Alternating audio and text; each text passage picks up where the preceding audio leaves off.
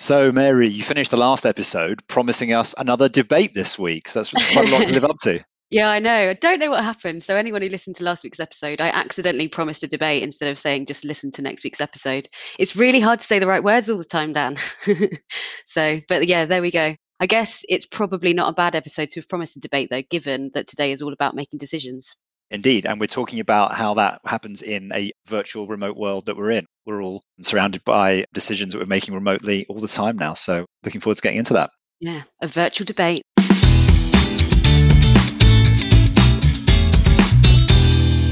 Welcome to Investment Uncut. In Investment Uncut, we cut through the noise when it comes to investing. We're digging deeper to try and bring clarity to your investment decisions. I'm Dan Mikulskis. And I'm Mary Spencer. Investment Uncut is brought to you by the investment team at LCP.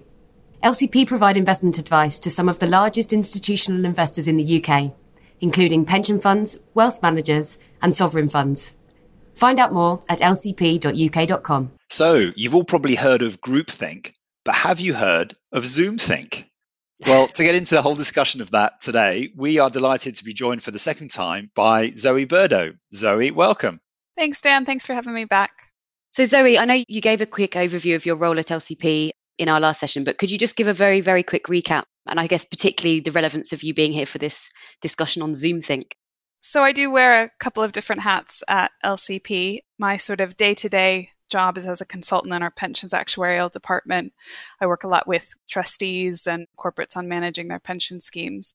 I also do a lot of work with behavioral biases and work with different groups on groupthink and kind of learning more about behavioral biases and how they might impact group decision making. Fantastic. Cool. Well, we're certainly going to get into that, aren't we, in a minute? But just on the lighter hearted stuff for a second, I think last we spoke, you were telling us about your interest in a singing group that you're part of, the Pink Singers. So just thought we should catch up, find out how that singing group has been getting on in lockdown, because obviously it's been tough for all sorts of groups, but how have you been getting on?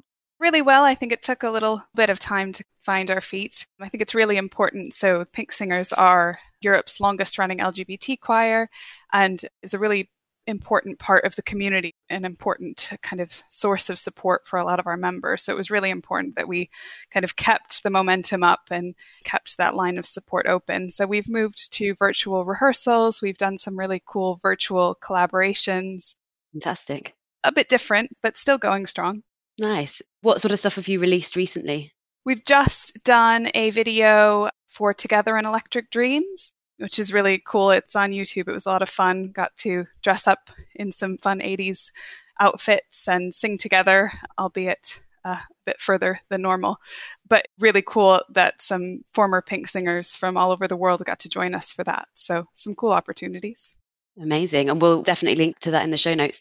Just quickly, so Together in Electric Dreams, is there a relevance to it being that song? Is that because we're all sort of working and chatting electronically, or is that just, am I reading too much into that? Well, luckily it was part of our repertoire. Okay. Before lockdown, we actually sang it in a concert just before everything kicked off early last year. So it was a song we were familiar with, but a cool opportunity. Absolutely. Great. Okay. Well, continuing the sort of theme then, why don't we take a quick step back and reprise some of the general key issues with groupthink? I mean, obviously, you talked about it before when you were on the podcast sort of a few months ago, and we'll link to that in the show notes so people can go back and have a little think. But why don't you just quickly summarize for us some of the common issues you see with groups making decisions? Yeah, I think that at a high level, we like to think that groups make us better decision makers. We should kind of collectively, with all of our knowledge and experience, be able to reach better outcomes, better conclusions, identify more risks. But that's not always what happens in practice. Sometimes groups become overconfident in their decision-making abilities, and I think that can sometimes hold us back. So I guess in terms of bringing the conversation forward to today, are there any specific sort of, I guess, features of groupthink that you think are particularly relevant to discuss in a virtual setting? We talked last time about self-censorship and how it can be hard for people to speak up and challenge either the group leader or kind of the group consensus on something. And I think that that can be tough in a virtual world because you really have to actively speak up in order to kind of be heard. I think a lot of us are tired in those long virtual meetings. It can be hard to stay focused, stay on task. Sometimes we do have dominant personalities who can take up the screen, I guess, so to say. And I think that that can be more challenging. I'm sure we'll get onto it, but I think that there are some more opportunities that we have to challenge that as well. So I guess the idea of conflict feeling uncomfortable, which potentially is exacerbated in a virtual world, but that idea of conflict being a key risk when we're thinking about groupthink.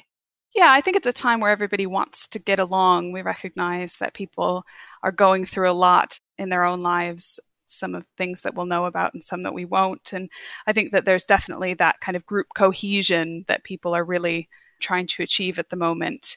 And that's one of the big risk factors for groupthink. So we do need to be aware of that.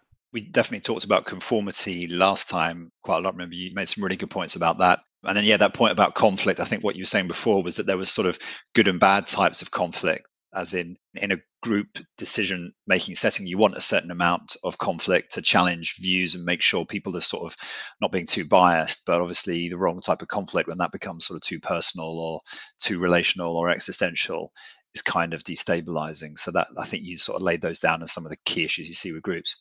Yeah, definitely. I think what you're touching on there is really focusing on task conflict, which can be a really positive thing. That can be productive conflict. That means that we can challenge each other in a productive way and make sure that we are aiming for the best outcome, which I think especially in this environment where it's hard to kind of read the room, read how other people are feeling, can quickly bridge that gap into relationship conflict, or at least sort of perceived relationship conflict. And that can take away from that focus on that sort of productive energy.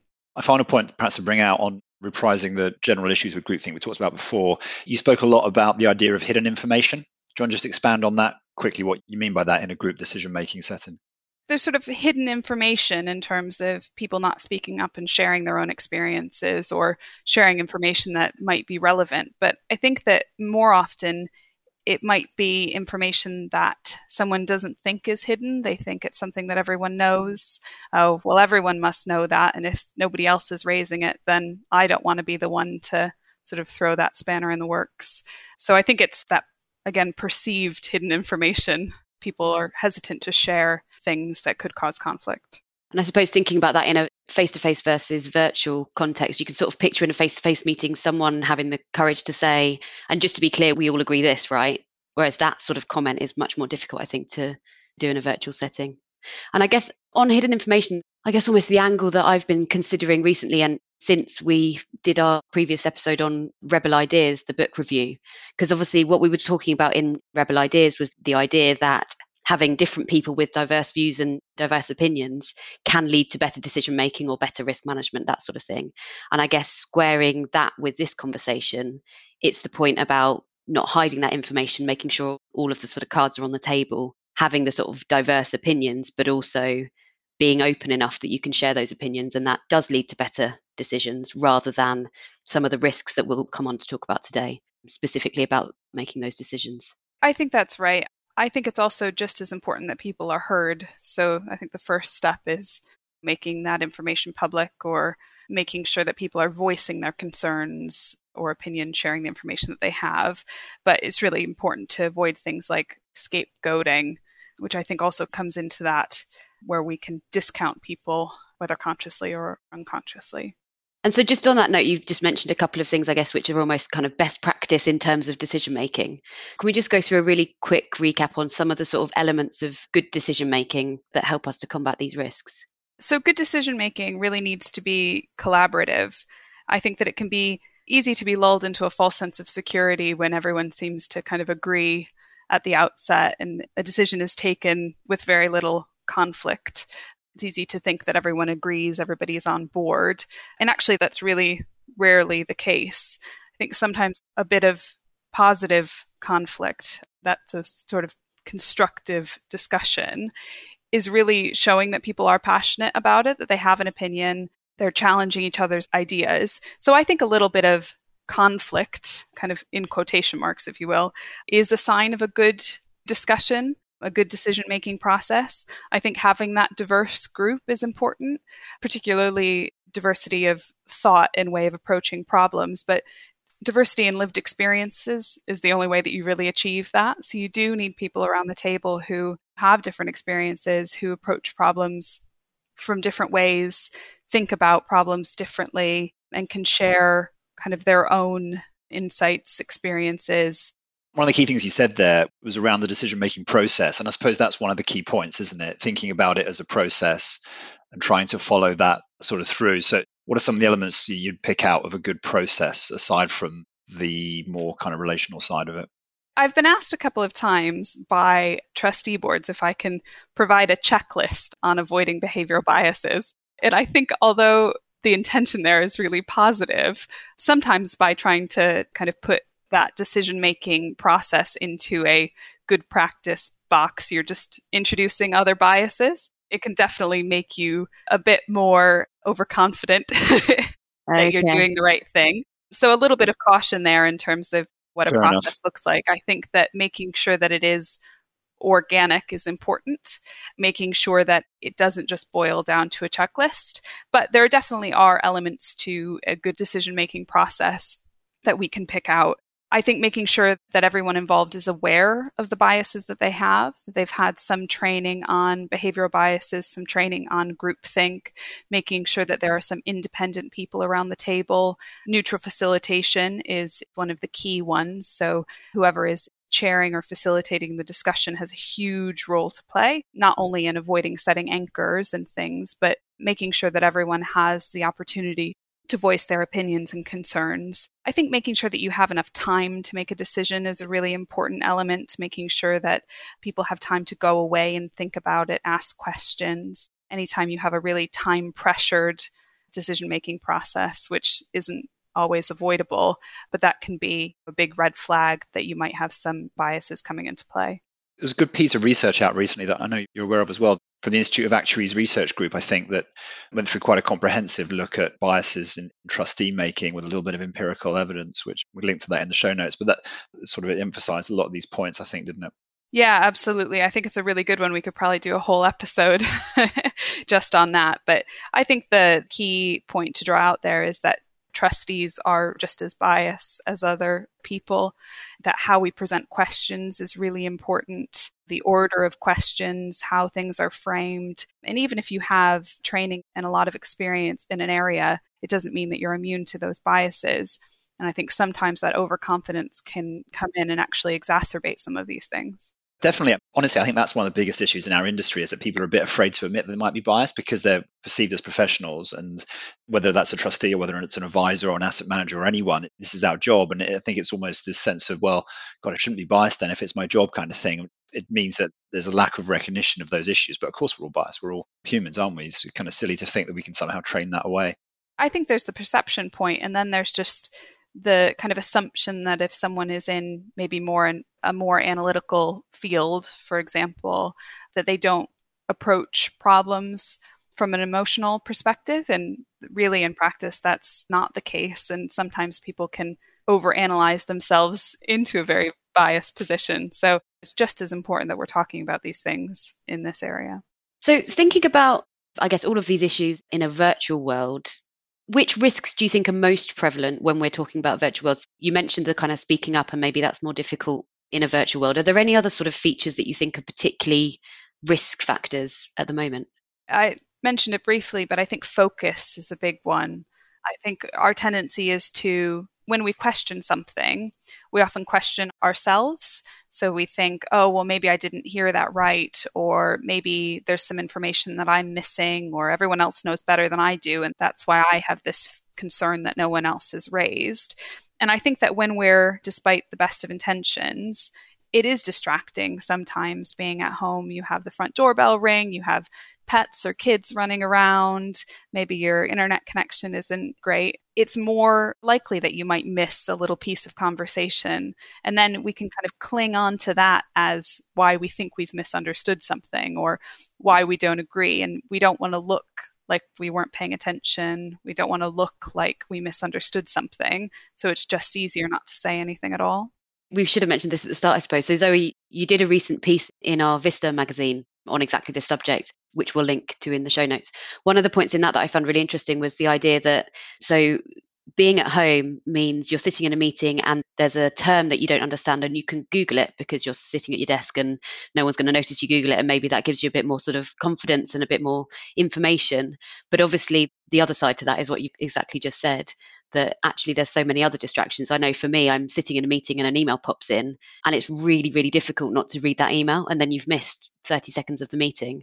And either you don't make your point because you're worried it was just made and you missed it, or you don't make your point because you think you might have missed some information that meant you shouldn't have made your point. So I guess there's different angles to this kind of virtual world, isn't there? Some potentially more positive, but the big risk that you just mentioned. Yeah, definitely. I think it's a balance to be struck. I do think there's a lot of opportunity in being able to reassure yourself that you've fact-checked something, give yourself the confidence to speak up. But again, these virtual meetings can move very quickly, and you don't want to miss anything, but also sometimes the moment has just moved on. You miss that kind of second or two to break in. Exactly. I seem to find that a lot. I don't know why that is, but with virtual meetings, it feels that it runs on a more linear kind of path. And yeah, like you say, as soon as you miss that opportunity, the train has moved on and it just feels weird to take it back. Whereas in person, somehow the discussion can swirl in a way that it doesn't when you're online. I can't quite put it any sort of more tangibly than that, but that's definitely been my experience as well. Yeah, I think part of it is just that element of sort of physicality, being able to catch someone's eye. They know that you have something to say because you've maybe leaned forward a bit, you've kind of made a little nod, you're made sure that you're seen, and you just can't do that. Jumping up and down in your seat, maybe like I am now. For the listeners, in case you heard a funny sound then, yeah, Dan's jumping up and down on his seat.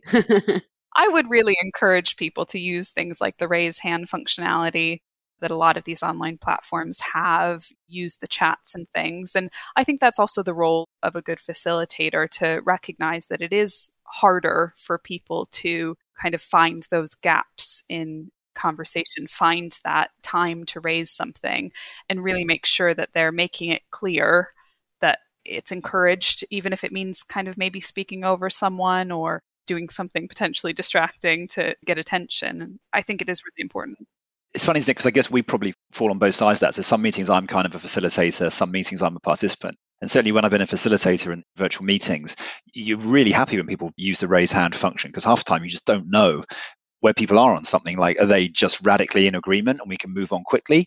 Or are they just keeping quiet because they're like, oh my God, I couldn't disagree more about this, but I just don't want to have an argument sort of thing. Or so it's just a relief when someone chips in or gives you a reason to sort of shut up and hand it over to someone else for a little bit. But it's quite hard to find those otherwise, especially if the meeting's over a certain size. I find often the facilitator might say, any questions? And it's in that moment where everyone's trying to get off mute, often it moves on, doesn't it? It's difficult.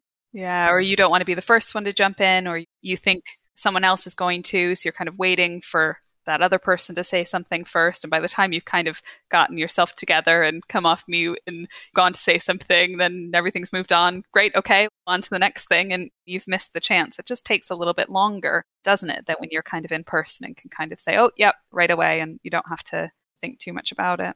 And it is that, I guess we've just sort of touched on it, but the ability to be able to read a room, which for me anyway, I find that really vital in giving advice and making sure that there's a proper discussion about a decision, is glancing around the room and checking whether there's some very confused looking faces or not. And in a Zoom or Teams world, so firstly, if I'm sharing a presentation, I can't really see anyone's faces because they get so small on my screen. But also, I don't know about you, but I've had a few meetings where for bandwidth issues, we've been all asked to turn our videos off. And I just find that so difficult. I guess it's just back to what conference calls would have been like previously. But obviously, for important decisions, we would make sure we were meeting in person. I think that's a good distinction to make. If you would find a conference call challenging, and that wouldn't be how you would approach a decision kind of pre-lockdown, then things like video or smaller groups are things to think about. I find it really difficult when everyone's videos are off. You don't know if you've lost everyone. Maybe your connection's gone. You don't even know sometimes if anyone is still there or still listening. And I think speaking into the abyss. Yeah. Like I could have, I don't know, something in the background, or nobody's actually paying attention to me. Or has my cat walked in the back of the room and everybody's looking at the cat? You just don't know. It sort of speaks to another point we've talked about a little bit, which is about this transactional versus relational kind of nature of things. Like a conference call, I think to me that feels very transactional, and it can work in certain situations. If you've got a quick update you need to give a team, if you've got a series of instructions you need to give out. In our world, maybe if you're reading through a performance report, markets did this, that, the other, the managers did this and that can sort of work. But that's sort of quite transactional, isn't it? Whereas if you're talking about a real tricky group decision which has consequences, going to matter, be long lasting, that's not the way it works, is it? And I guess that's what we're learning. That's when reading the room comes in. You want to know who's sort of got little objections. You want to give them a chance to air them, let the discussion circle around a bit. And that's where it can struggle a bit, I think. I do think it's important to pick up, though, that a lot of the big decisions that we make don't happen all at once. It's the small discussions that we have at subsequent meetings, maybe building up to a direction of travel, that are just as important as the big meeting that happens a year later to decide, well, do we transact or not? Is it green light or not? Those big decisions, I think we do tend to be pretty good at making sure that, or at least trying to make sure that the environment is right to have those in. I think losing the informal conversation around the journey plan to get there is really where I think we're going to find a lot of these biases have come into play, because we don't like to stop a decision once we're kind of already on the path. And we talked about that last time I was on the podcast. People don't like to waste time or be seen to waste time. So I think it is a big risk that we will get kind of far down the line with projects or with kind of journey plans for things before we realize that we've actively made a decision to get there. So is that where our role as advisors really comes to the fore? Because we need to make it very clear if we're having discussions with our clients about decisions, even if this is a sort of precursor to a decision, we need to make it very clear that this is a session which enables you to make a decision at the next meeting. But in forming views about that idea, they are making decisions themselves in that process, if you like, so that by the time there's a decision, you're almost just rubber stamping a general feeling everyone's got to, because they understand the issue well enough that they've all got their own conclusions and you can have a proper debate. But actually decision making starts right at the very first point. Yeah, and so we should be encouraging open discussion and debate and challenge and that constructive conflict at every stage, not just at the decision making point.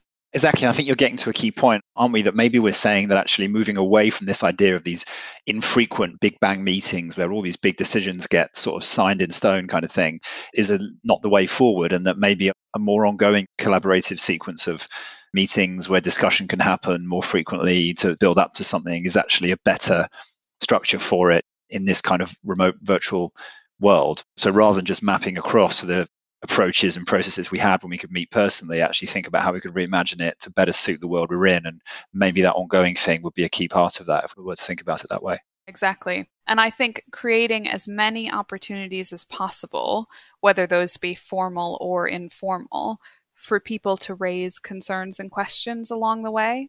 I think this starts sort of getting to the point as well about, I guess, in a pre-lockdown world, you'd often have those big bang meetings. They'd last 8 hours. I don't know how we all did it. 8 hours of meetings sounds horrendous these days. But you'd have that partly because people were traveling to the meeting and you just make sure everyone was there in the room for the whole time. Of course, in a virtual world, you could have little and often meetings, and you could also separate. Think of using the example of a trustee group making decisions about a pension scheme.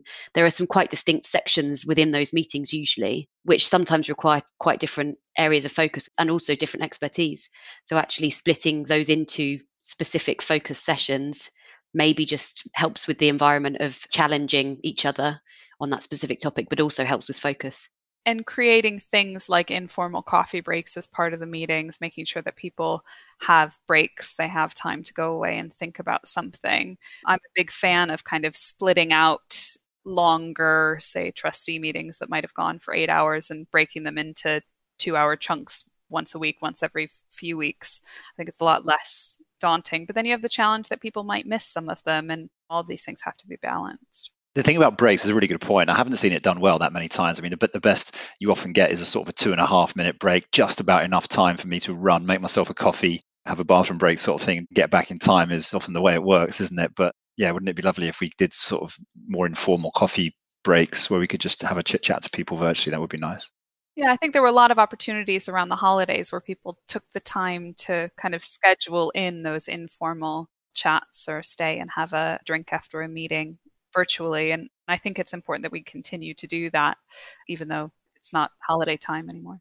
That's a good point, actually. It reminds me, but going back to the Institute of Actuaries paper, it kind of talked in there a little bit about how the role of some of the informal phases of meetings in actually making decisions. And I think it was talked slightly negatively about them, particularly in saying, some cases decision might kind of get made in the pub sort of thing the night before or after a meeting. It's probably maybe a slightly extreme example, but you can see how that might happen, and that's probably bad because it's going to be exclusionary. Not everyone wants to go to a pub, not everyone likes going to pubs, so not everyone will be there.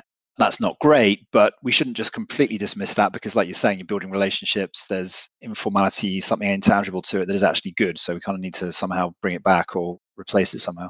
Dan, I think that's a fantastic point to raise. When I think of kind of informal opportunities to raise concerns and things, I'm more focused on making sure that people have the opportunity to ask those questions that they might be afraid to ask in a group setting. I think that it is very challenging then to avoid that kind of club mentality, isn't it, of kind of making decisions down at the pub or kind of having side agreements or, oh, well, so-and-so discussed this yesterday. They've talked it all out. We don't really need to think about it too much harder now. So I think things like informal access to advisors is really important, making sure that especially if there is a gap in knowledge or experience on the board, that especially those who might not be as confident have those opportunities to feedback less formally. But yeah, no, that's a really good warning. I mean, this is going to sound like a really random one, but what about the fact that half the time we're sat here in our slippers and tracksuit bottoms and, I don't know, maybe even pajamas sort of thing? I mean, can that influence the way decisions are being made and the way these discussions go down? I hope so. I think that it's a good thing to kind of break down some of those barriers. We are all just people, and I think that it's important, especially where you have maybe differences in seniority within a group or experience, to kind of be able to build that level of empathy and understanding. On the other side, when you have a big decision, sometimes getting dressed up and going and traveling someplace to make that kind of puts that weight on it, that it is something that's big and important and needs a lot of thought and focus. Whereas when we're kind of just making these decisions at our kitchen table or in our home office while we're homeschooling at the same time, or have the laundry in, or having all these other things going on, can sometimes, I think, take away from that. I hope that that can help people build confidence and maybe take away some of the biases that come from intense pressure that can make us do really irrational things when we feel like a decision is really, really pressured. But I think there's probably pros and cons. Responsibility is a double-edged sword there, kind of saying, I think, can be good and bad. So Zoe, as we've gone through today's chat, you've given us some really, really helpful tips for tackling the risks, I guess, of ZoomThink. But just to keep them all in one place, do you want to just run through some kind of top tips for remote meetings? So I think starting with kind of encouraging more informal time, Dan did point out some of the risks with that. So making sure that that's done in a way to build people's confidence in particular, I think is a great thing. Doing more one-to-one catch-ups, so making sure that decision makers and stakeholders have access to advisors and resources. Try to break down big decisions into smaller chunks and make sure that you're aware that that's what's happening, so you don't accidentally end up making a decision because you've kind of gone along a path that you didn't realize you were on. So really encouraging sort of debate and constructive conflict within the group from day one as soon as the topic is introduced. Really focus on time management and pacings of meetings, take breaks, make sure that people don't feel too pressured for time. We could do that by kind of unbundling the content of longer meetings. So pulling out things like training, using kind of fixed resources, maybe doing some videos or doing some presentations that you can share ahead of time. I would say using the functionality that exists in a lot of these online platforms. So using the chat function, using the raise hand function. A big challenge for chairs or people who are facilitating discussions to really encourage people to speak up and leave longer than you think in terms of kind of silence breaks in the conversation. Really encourage people to speak up, even if it's a positive affirmation as opposed to a question or a concern, say. And I guess of that list or of any of the things that we discussed today, Zoe, what is the sort of one thing that you want listeners to take away? I think it's recognizing that it's not a perfect science and we're all still learning. So being open to having things evolve, I think is a really good opportunity to have broken the status quo with how we run meetings. And there's a lot of good opportunities that we have here. I think trying to replicate what we did in person in a virtual environment isn't really the way to go. I think that in the short term, in a lot of ways, it was necessary because what else were we going to do? There was a lot going on. Now that we have a little bit more time to kind of sit with it, I think it's okay to break the mold and it's okay to get it wrong. So being open to new things, I think. Great. Cool. That's great. And what would you say do you think is one of the most underappreciated things about this whole area in general?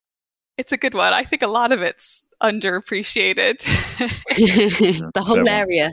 I think maybe how biased we all are. I think it's really easy to talk about biases in the context of other people, and really admitting and understanding why we all have biases. There are challenges that we all have in terms of our own decision making, and we're all irrational a lot of the time.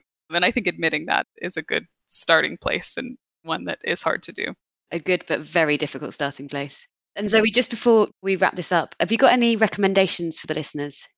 I do. So last time I recommended a podcast called Hidden Brain, which I would recommend again. And actually, someone who was on a recent episode, his name's Adam Grant. He's written a book, Think Again, The Power of Knowing What You Don't Know.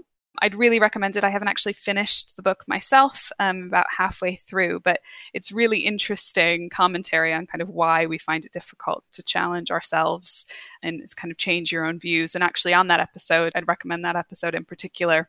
They have a really good discussion about this relationship conflict versus task conflict and how we can really make our conflict more constructive. I listened to that one as well. That was a really good episode. We'll put the link in. Well worth listening to. Well, Zoe, that's been another fantastic conversation. Thank you so much for joining us. Thanks very much. Thanks, Zoe. That's all we've got time for this week on Investment Uncut. Please join us again next week for another episode. Take care.